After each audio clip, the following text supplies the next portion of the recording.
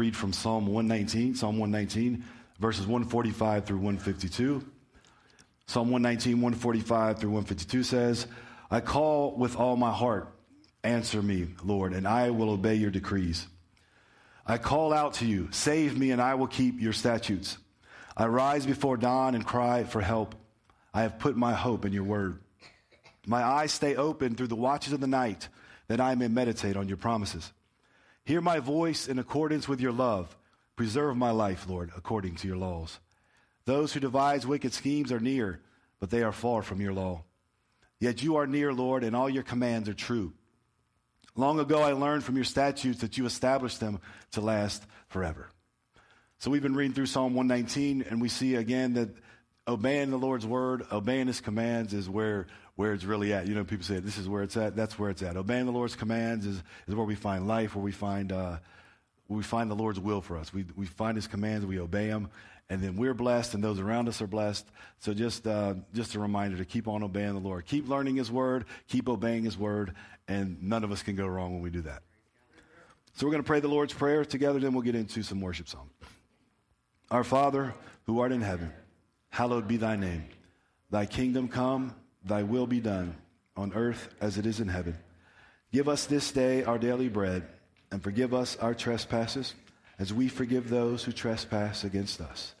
And lead us not into temptation, but deliver us from evil.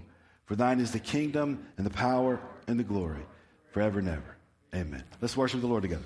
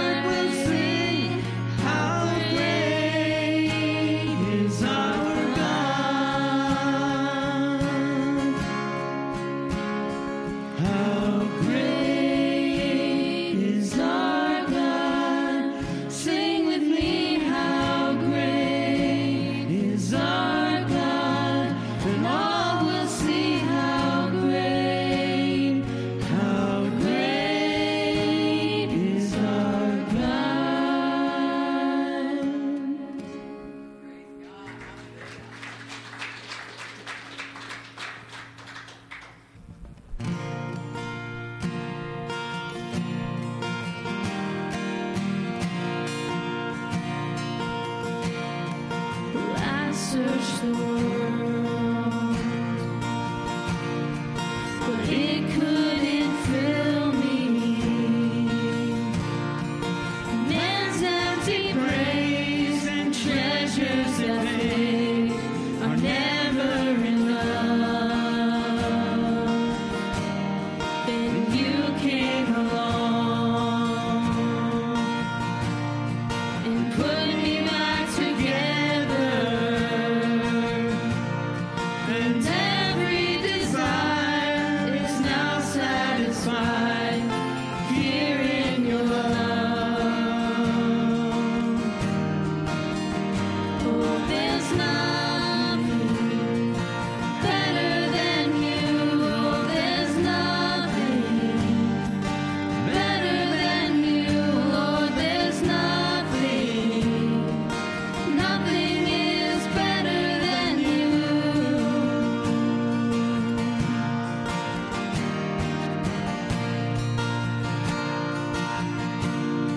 Well, I'm not afraid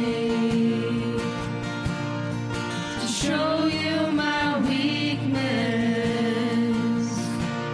my failures and flaws. Lord, you've seen them all, and you still call me friend. 'Cause the God of the mountain is the God of the valley, and there's not a place your mercy and grace won't find me again. Oh, there's nothing better than you. Oh, there's nothing better than you. Lord, there's nothing. Nothing is better than you. Oh, there's nothing better than you. Oh, there's nothing better than you. Lord, there's nothing. Nothing is better than you.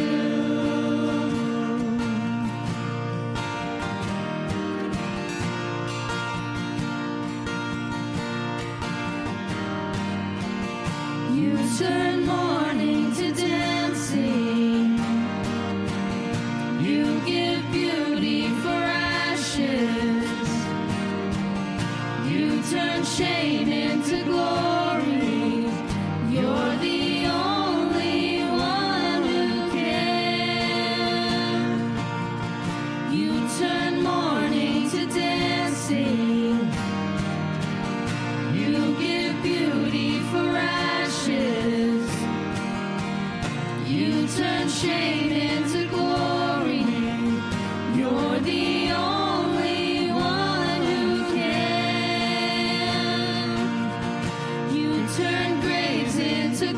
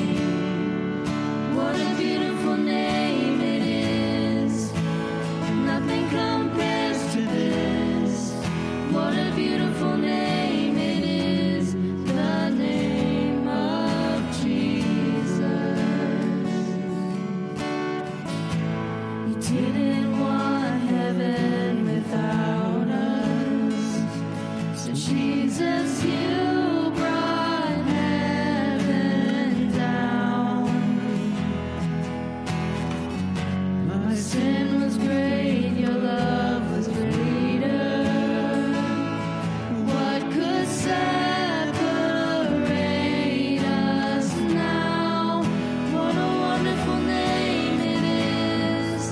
What a wonderful name it is. The name of Jesus Christ, my King. What a wonderful name it is. Nothing compares to this. What a wonderful name it is. The name of Jesus. What a wonderful name it is. The name of Jesus.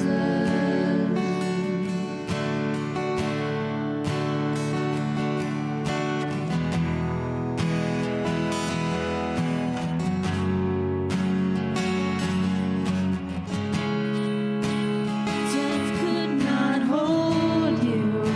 The veil tore before you. You silenced the boast of sin and grave. The heavens are roaring the praise of your glory.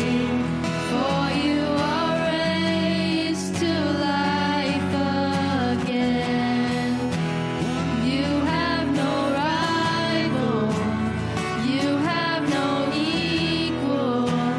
Now and forever, God, you reign. Yours is the kingdom, yours is the glory, yours is the name above all names. What a powerful name it is. What a powerful name it is. The name of Jesus Christ, my King. What a powerful name it is. Nothing can stand against. What a powerful name it is. The name of Jesus. What a powerful name it is.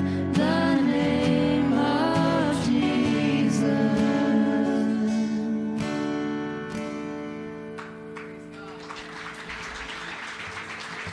You can be seated.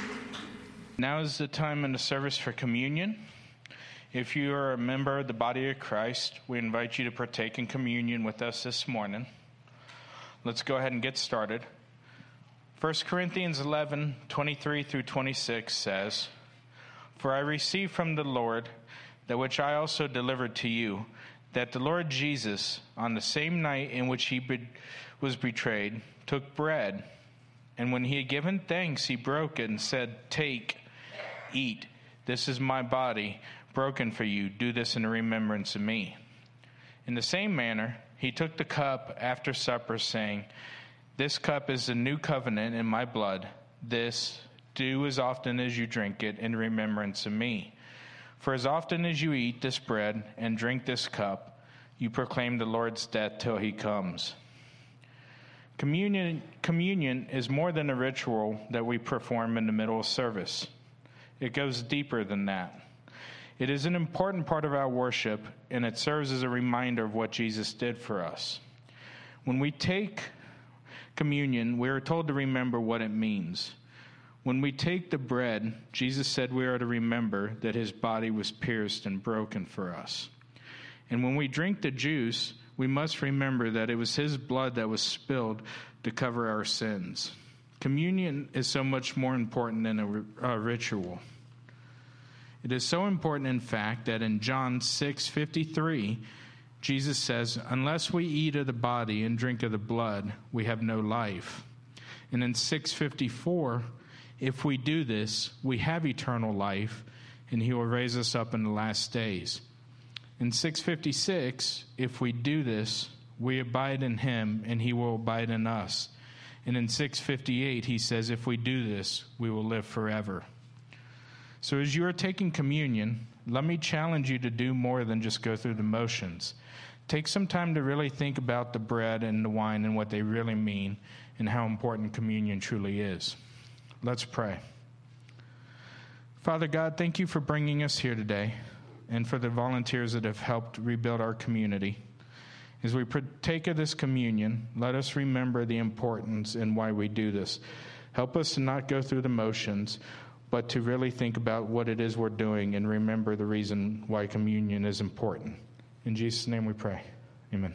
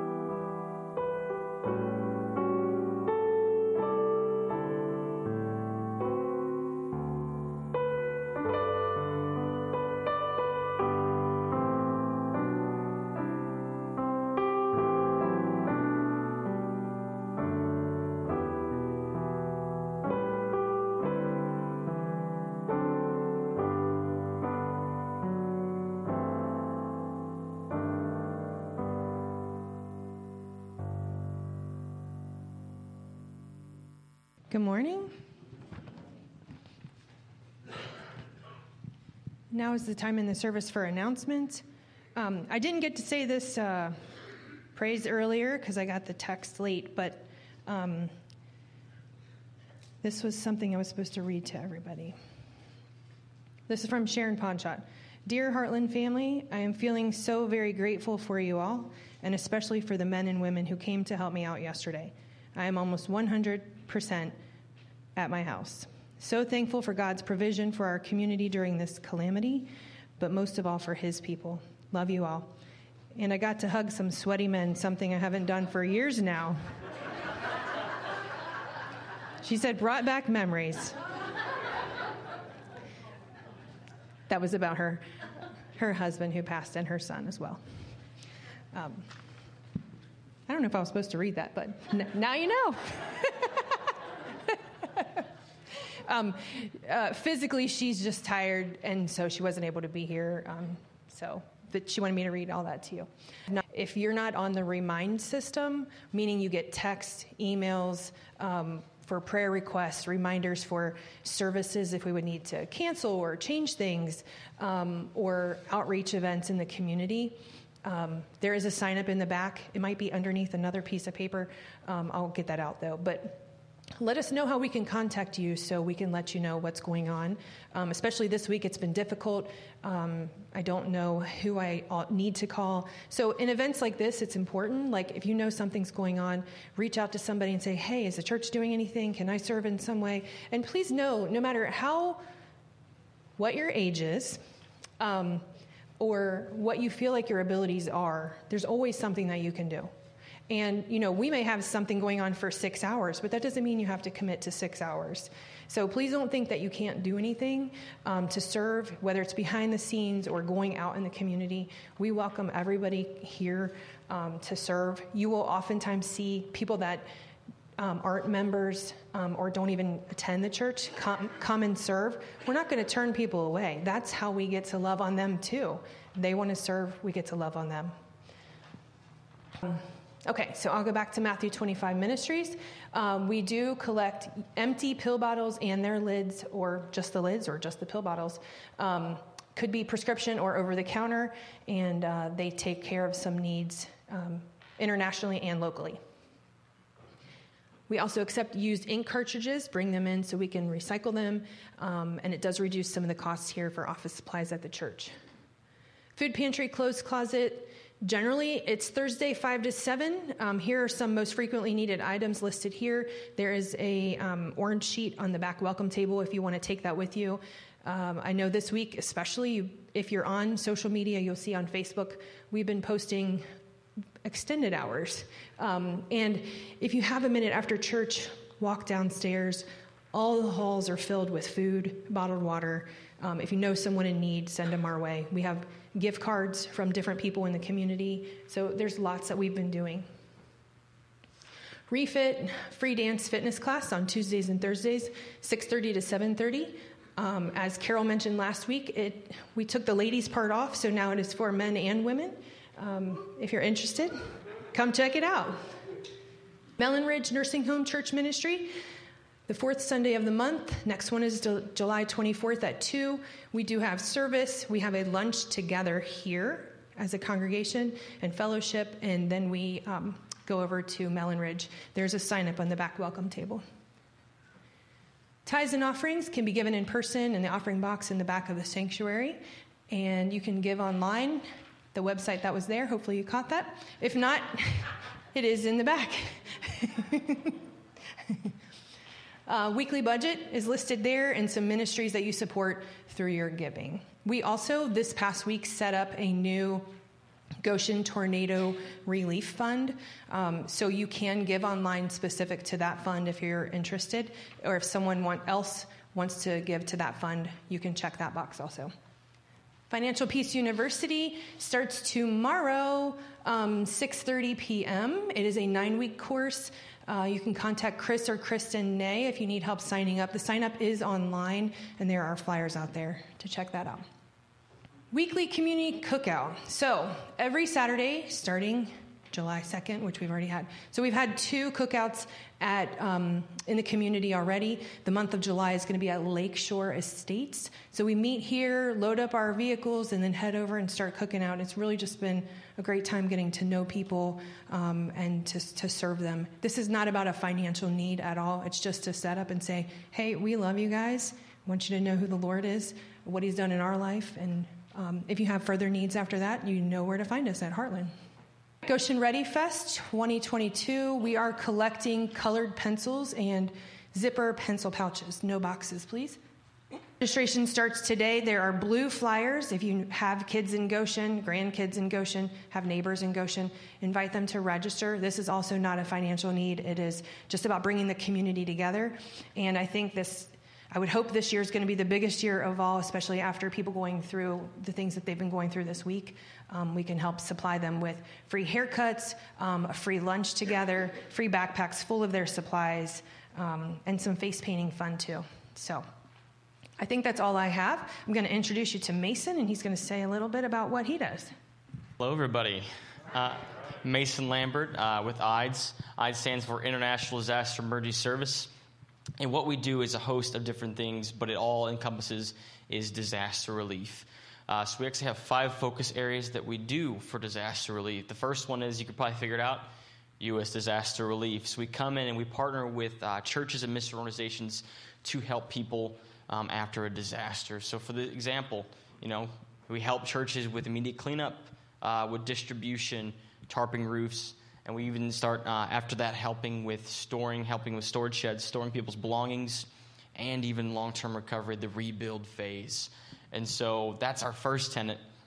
Our next focus area is medical relief, where we partner with different churches and mission organizations to help provide emergency surgeries or even cleft palate surgeries in our country and in other countries to help people with some of the needs that they have medically.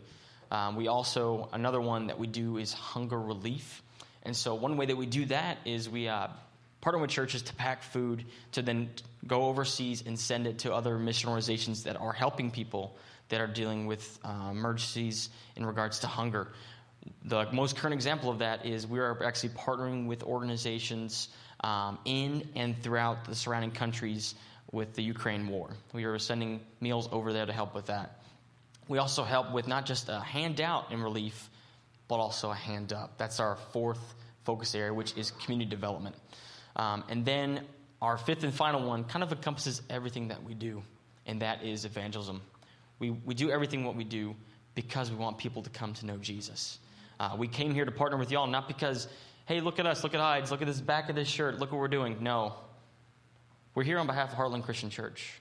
We're here to make it impact the community as the church. Now, I can come in and do all, the awesome things and say, yeah, we're here on behalf of Hides and make connections with homeowners and then leave.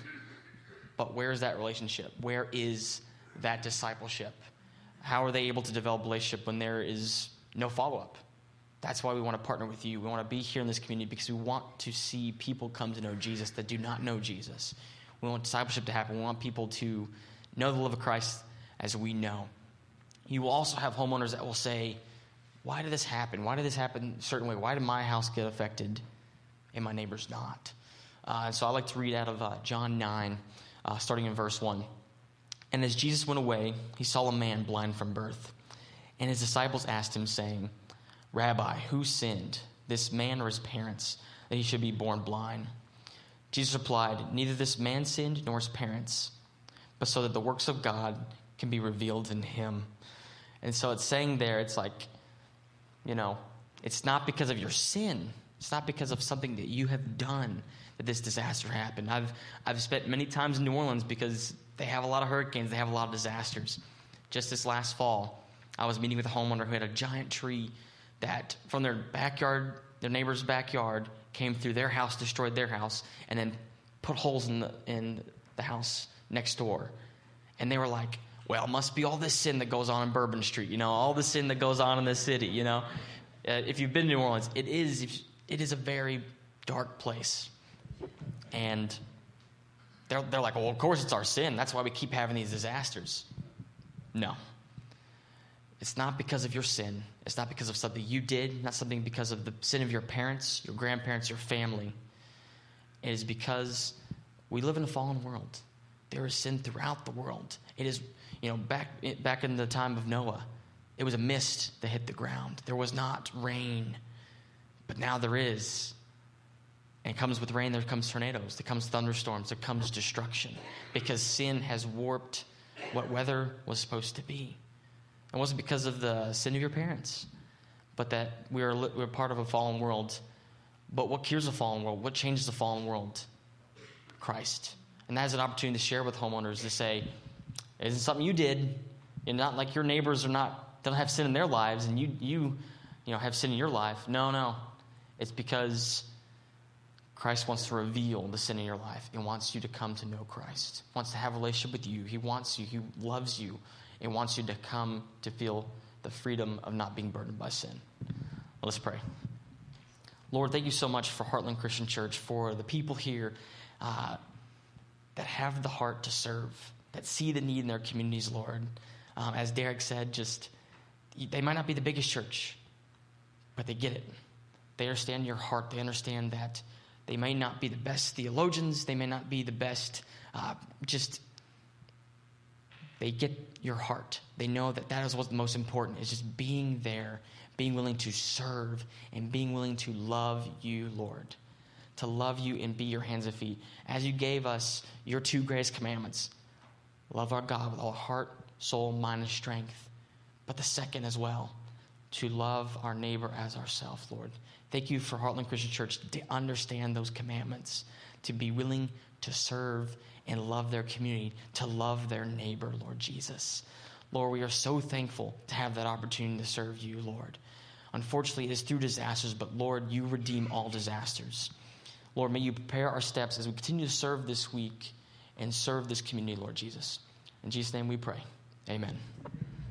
Thank you, guys. Thank you, Mason. Appreciate that. So y'all can talk more to him. He's going to be around for at least the rest of the week, you would say, something like that? Yeah, so he'll be around. And he's told me if you find someone who has a need, reveal it to us so we can reveal it to him so he can help us meet that need. So that's what it's all about. Like I said earlier, there's this thing in 2 weeks, nobody's going to be here. We'll still be here, right? A lot of these people that come in, they're not going to be here anymore. We're still going to be here serving the community. And the biggest thing, like he mentioned, excuse me, is we're going to do it in the name of the Lord. So we're not just going to give them material things. We're going to give them a spiritual reality that changes everything, that we give them the true bread of life and give them water from the Lord so they'll never thirst anymore. That's what the whole thing is about. So today we're going to be in 2 Corinthians. We're going to talk a little bit about giving today. 2 Corinthians 9, and we're going to read verses 6 through 15. 2 Corinthians 9, 6 through 15. When you get there, please stand for the reading of God's word. So the title of today's teaching is Be Cheerful Givers. Be cheerful givers. In 2 Corinthians 9, 6 through 15, the scriptures say, Remember this, whoever sows sparingly will also reap sparingly, and whoever sows generously will also reap generously.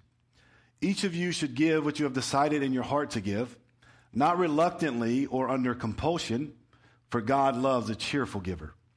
And God is able to bless you abundantly, so that in all things, at all times, having all that you need, you will abound in every good work. As it is written, they have freely scattered their gifts to the poor.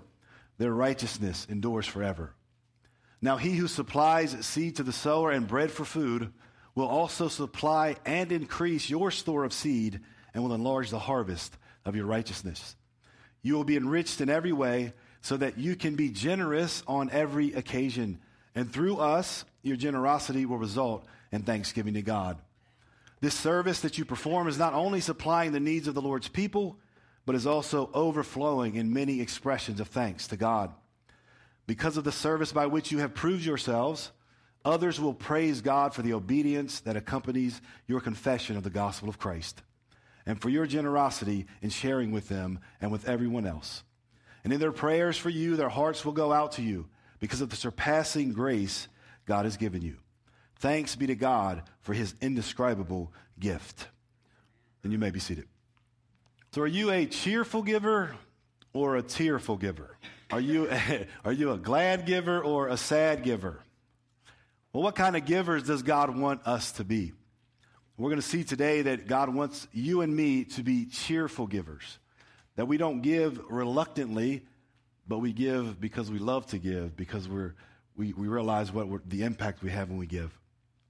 So with Paul's message to guide us, we're going to learn how to be cheerful givers today. Let's pray. Father, we thank you so much for your precious word. We ask you to open our ears to hear your word and recognize your voice. Speak to our hearts and strengthen our wills that we may serve you and others now and always. In Jesus' name, amen. So when Paul wrote 2 Corinthians, there was a severe famine in Judea, and the church in Jerusalem was in need. So all the churches from other parts of the world were being encouraged to send financial support to the church in Jerusalem.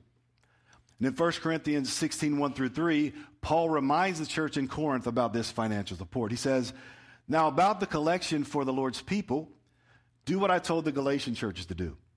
On the first day of every week, each one of you should set aside a sum of money in keeping with your income, saving it up so that when I come, no collections will have to be made.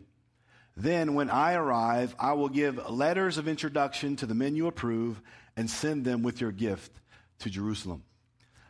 Now, I'm not sure many of us have really read the whole context of what Paul's saying here.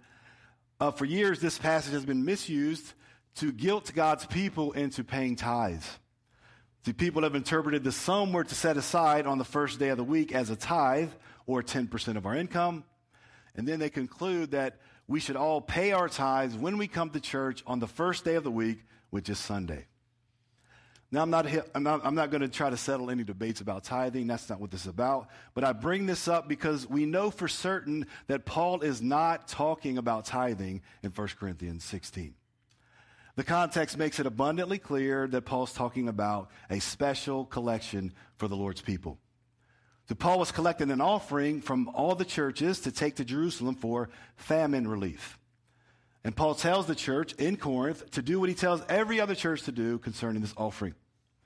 They should make sure that they're collecting their contribution to Jerusalem every week when they gather as the church, so that Paul will not need to collect the offering from each person when he comes. So when we get to 2 Corinthians 9, 1 through 5, Paul reminds the Corinthians about the generous gift that they promised to give the church in Jerusalem. And he says that he sent Titus and a few other brothers to make sure the Corinthians had the offering ready. So that when Paul comes, he's going to come with some people. He's going to bring them with him from Macedonia. And Paul's been boasting to the Macedonians, saying, well, the church in Corinth is a very generous church. So Paul doesn't want, when he gets there, to be able to have to round up all this money. And so he wants them to make sure they have what they need, or the offering that they promised. And with all this in mind, we come to today's passage where Paul teaches us an important principle about giving. So although Paul doesn't teach about tithing in 1 Corinthians or 2 Corinthians, he does teach us an important principle about giving. In 2 Corinthians 9:6, Paul says, remember this, whoever sows sparingly will also reap sparingly, and whoever sows generously will also reap generously. So here Paul gives us an agricultural principle to show us what giving is all about.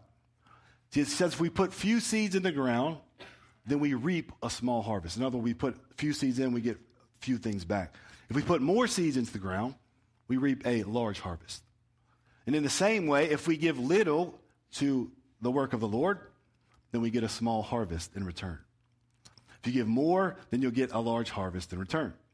So the scriptural principle for giving is this: we will get back from the Lord in proportion to what we give to others.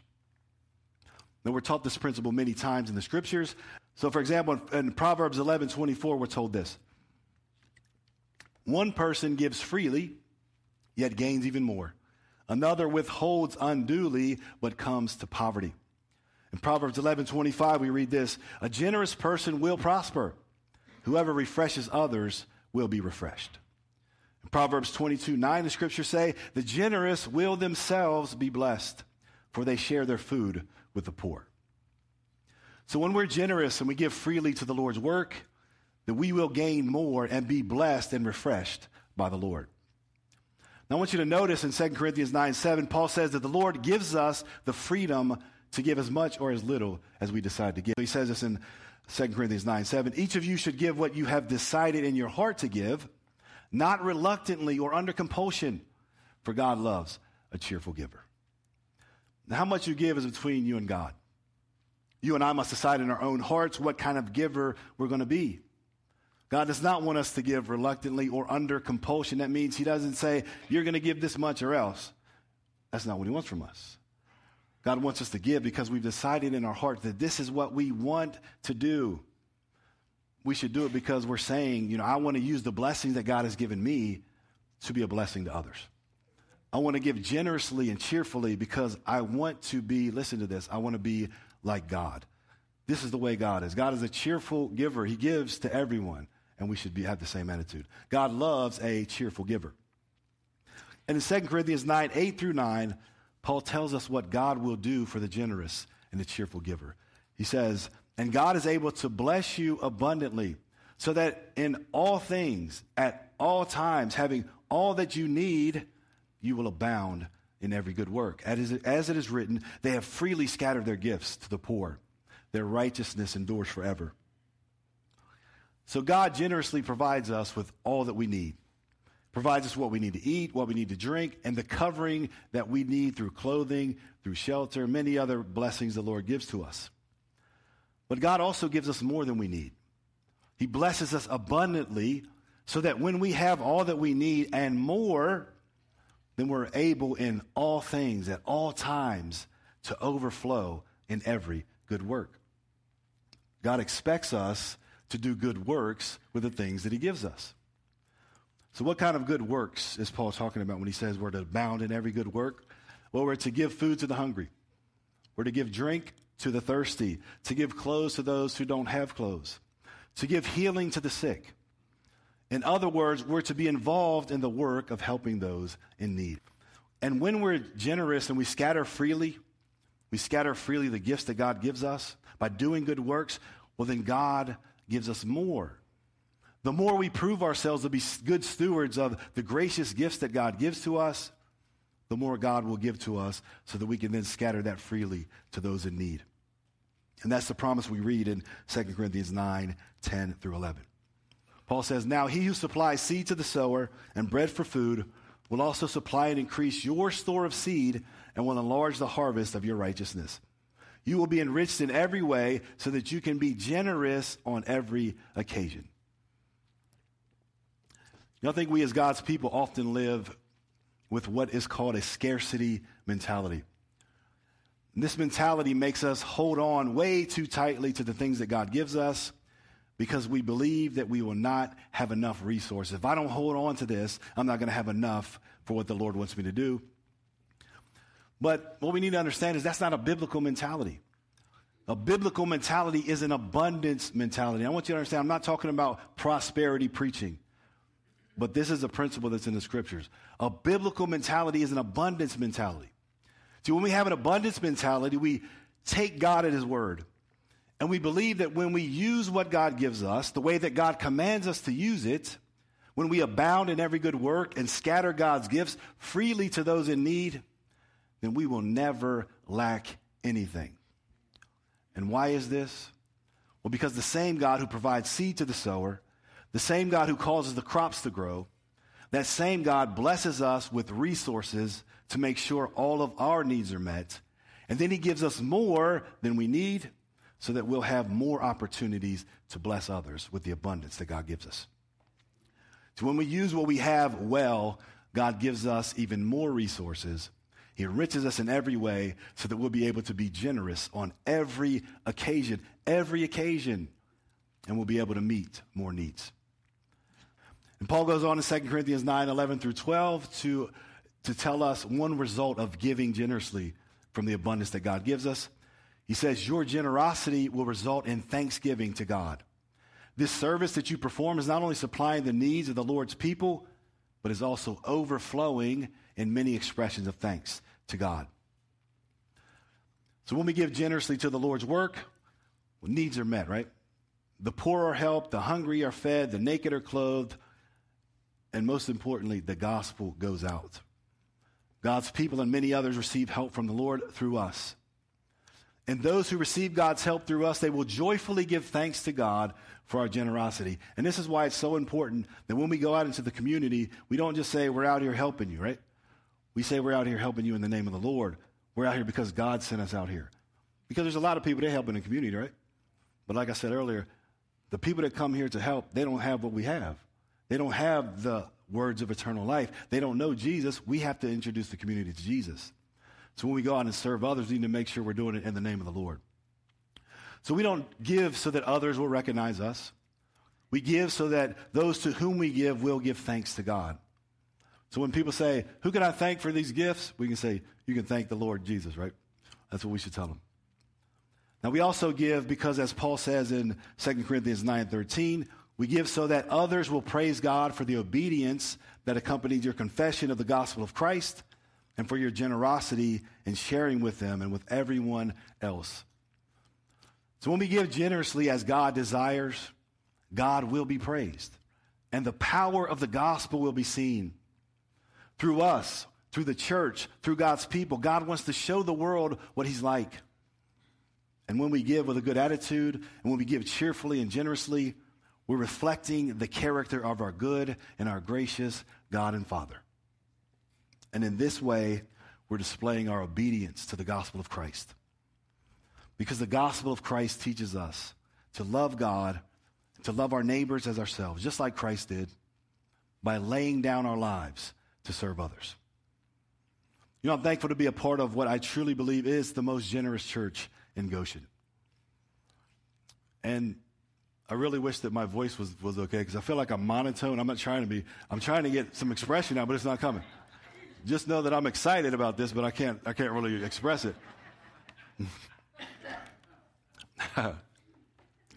But you all are very generous givers. You give freely of your time, your talents, and your treasures.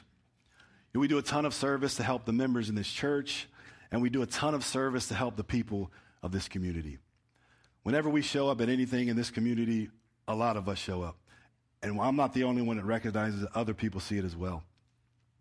But here's why I bring all this up today, to challenge us and ask you a question. Could we do more in this community? Could we do more in this church? Could we do more? Well, if we take God's promises seriously, then we can always do more. We can always give more. And not because we're forced to, not because the preacher laid a guilt trip on you. That's not what's going on here today. No, we could do more because we want to, because we've been blessed abundantly by the Lord, and we want to freely scatter those abundant blessings by serving and sharing with others. And when we use the abundance God gives us to do his work, he's going to make sure that we have what we need to do more of his work. A famous missionary that you may have heard of named Hudson Taylor once said this. He said, God's work done in God's way will never lack God's supply. He is too wise a God to frustrate his purposes for lack of funds. The longer I live on the earth, the longer I serve the Lord, the more I see the truth of that statement. If we just do God's work and we do God's work in God's way, by being generous and cheerful givers who freely give to people in need, well, we're never going to lack the funds. We're never going to lack the people. We'll never lack the resources to do every good work that God calls us to do. And every single one of God's people can become generous, cheerful givers. I don't care where you're at right now. I don't care what's in your bank account. I don't care about any of that. Every single one of us can become cheerful givers because of what Paul says in 2 Corinthians 9:14. Paul says this, because of the surpassing grace God has given you. In 2 Corinthians 8:7, Paul says this, since you excel in everything, in faith, in speech, in knowledge, in complete earnestness, and in the love we have kindled in you, see that you also excel in this, listen to these words, grace of giving. So just like everything else in the Christian life, our generous giving is energized by God's grace. Our giving is energized by God's surpassing, superabundant, overflowing grace. In other words, God's power is at work in us to compel us to give to others. Paul talks about the same energizing grace in Philippians 2:12 through 13, where he encourages God's people, my dear friends, as you have always obeyed, continue to work out your salvation with fear and trembling. For it is God who works in you to will and to act in order to fulfill his good purpose.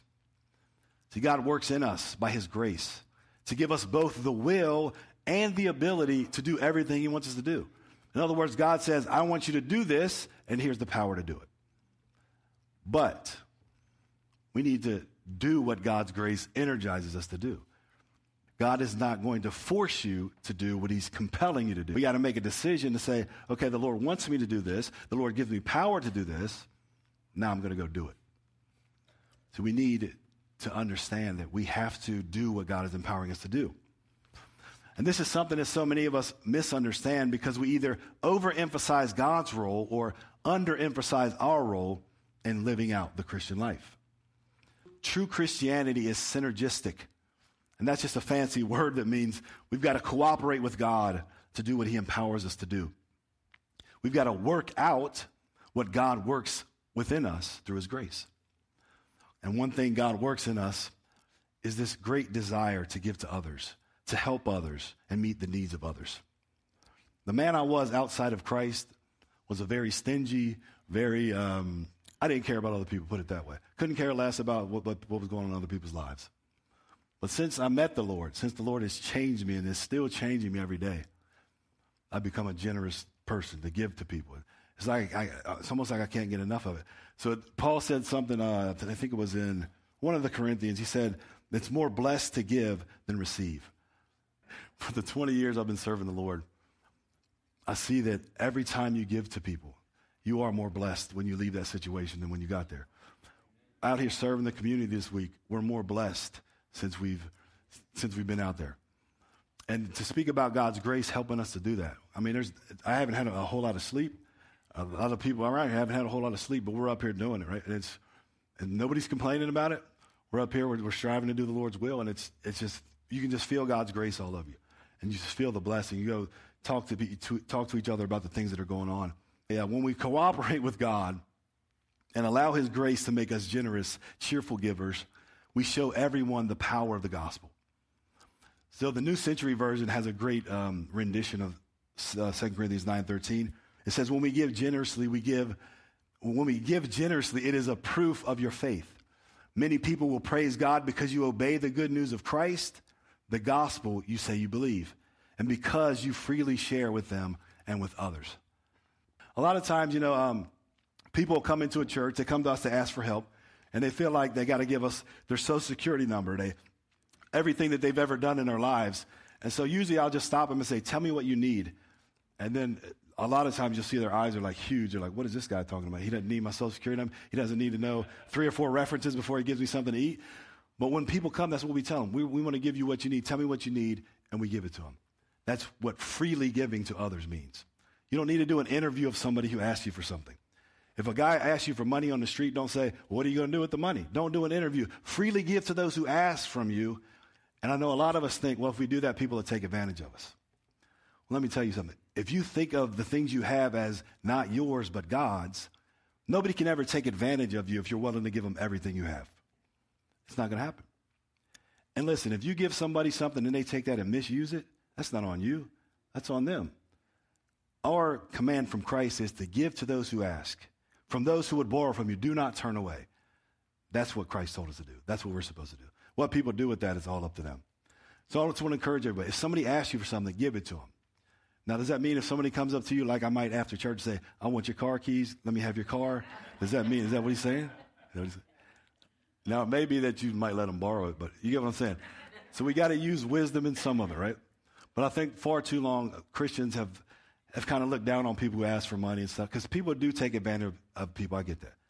But it shouldn't be in our minds. We shouldn't care. If you take advantage of me, that's between you and the Lord. It's not between me and the Lord. Because you never know that person that is asking you for that money, that might be an angel that you're entertaining unaware, as the scriptures say, right? That's the Lord coming to test you to see what you're going to do with the things he gives you. So give freely to everybody. It's by serving others through generously, freely sharing with everyone. That's how people will know that the gospel is real, or the good news. So what is the good news of Christ?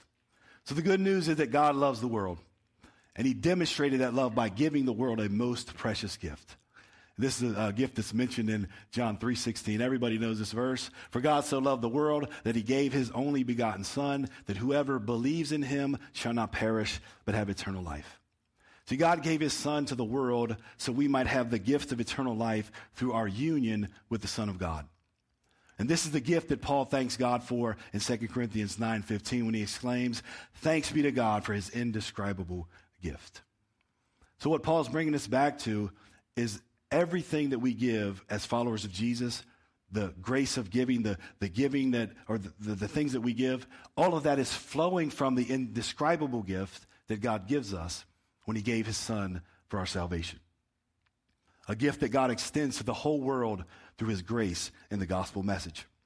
Now, Paul talked about this same gift and this same grace in 2 Corinthians 8:9. He says, for you know the grace of our Lord Jesus Christ, that though he was rich, yet for your sake he became poor, so that through his poverty you might become rich. So God gave his divine Son because his divine Son first gave himself to the Father for our sake. So from all eternity, Jesus has shared equal divinity with the Father. But he did not use his divinity to his own advantage. Instead, he used it to our advantage. He made himself nothing for us. And how did he do this? Well, without diminishing his divinity, Jesus took on the form of a servant. So he took on human nature. And after he made himself nothing, he humbled himself even further by sacrificially suffering and dying. Not just any kind of suffering and death, but the most degrading, deplorable death possible. So the King of Glory died a criminal's death on a Roman cross, was buried in a grave, rose from the grave 3 days later and defeated death. And why did he do all of this? Well, he did it for us. He did it all for us. Jesus made himself poor so that through his poverty, you and I could become rich. Jesus sacrificially gave himself so we could be healed from our sins and receive every blessing God has prepared for us in Christ. So that's the good news. The gospel tells us about a God who loves us because he is love. A God who demonstrates that love by sacrificially giving to others and inviting us into a relationship with him where we can share in the abundant life that he offers us. God gives because God is love. But the gospel not only tells us what God is like, the gospel of the kingdom tells us what God wants us to be like. The gospel of the kingdom invites us to become like God, to be transformed by the grace that God gives us in Christ. And those who obey the gospel, those who are born again and filled with God's Spirit, will learn to love, will become cheerful givers, just like our gracious God. And when we give as God gives, freely, generously, sacrificially, when we excel in the grace of giving, we demonstrate the essence of this indescribable gift and glorious grace that God gives us in Christ. And for that, God is thanked, God is praised, and God is glorified, and the world is drawn to Christ when we freely give to the people around us. So as we close, I want us to test the limits of God's promise to those who sow generously. To those who sow and scatter God's gifts freely. Let's test the limits of that promise. Let's go and serve others, empowered by God's grace to give as God gives. Today and every day, let's strive to be cheerful givers. And if we do that, I guarantee you the world will be drawn to God. We'll be blessed. They'll be blessed. And then we'll fulfill our purpose on this earth. Let's all stand for prayer. Father, we thank you so much for who you are and for all the wonderful things you do for us. We thank you for every good gift you give to us. And we thank you for our families, for our friends. Thank you for bringing us safely through the storm we've just gone through. We thank you for our food, our clothing, our shelter. We thank you for supplying our every need. We thank you also for giving us an abundance so that we may supply the needs of others. We thank you for the indescribable gift that you've given us in your Son to save us. And we thank you that you've given him to make us like you. Lord, help us to always speak and live in ways that show we're obedient to the gospel. Continue to give us grace to be generous, cheerful givers on every occasion. We ask it in Jesus' name. Amen. May the Lord bless you and protect you. May the Lord make his face shine on you and be gracious to you. May the Lord turn his face towards you and give you his peace. In Jesus' name, amen.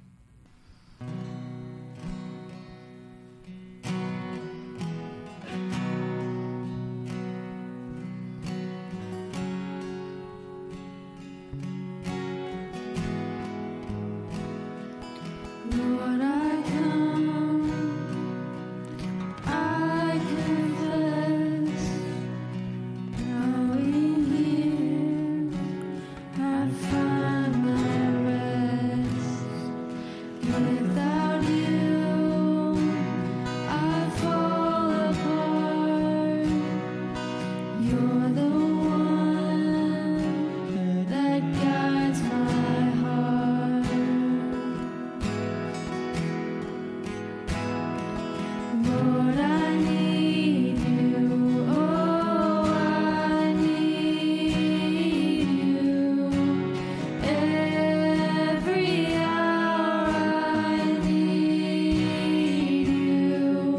My one defense, my righteousness, oh God, how I need you. Super's deep, your grace is more. Where grace is found is where you are, and where you are, Lord, I am free. Holiness is Christ in me. Lord, I need you, oh, I need you.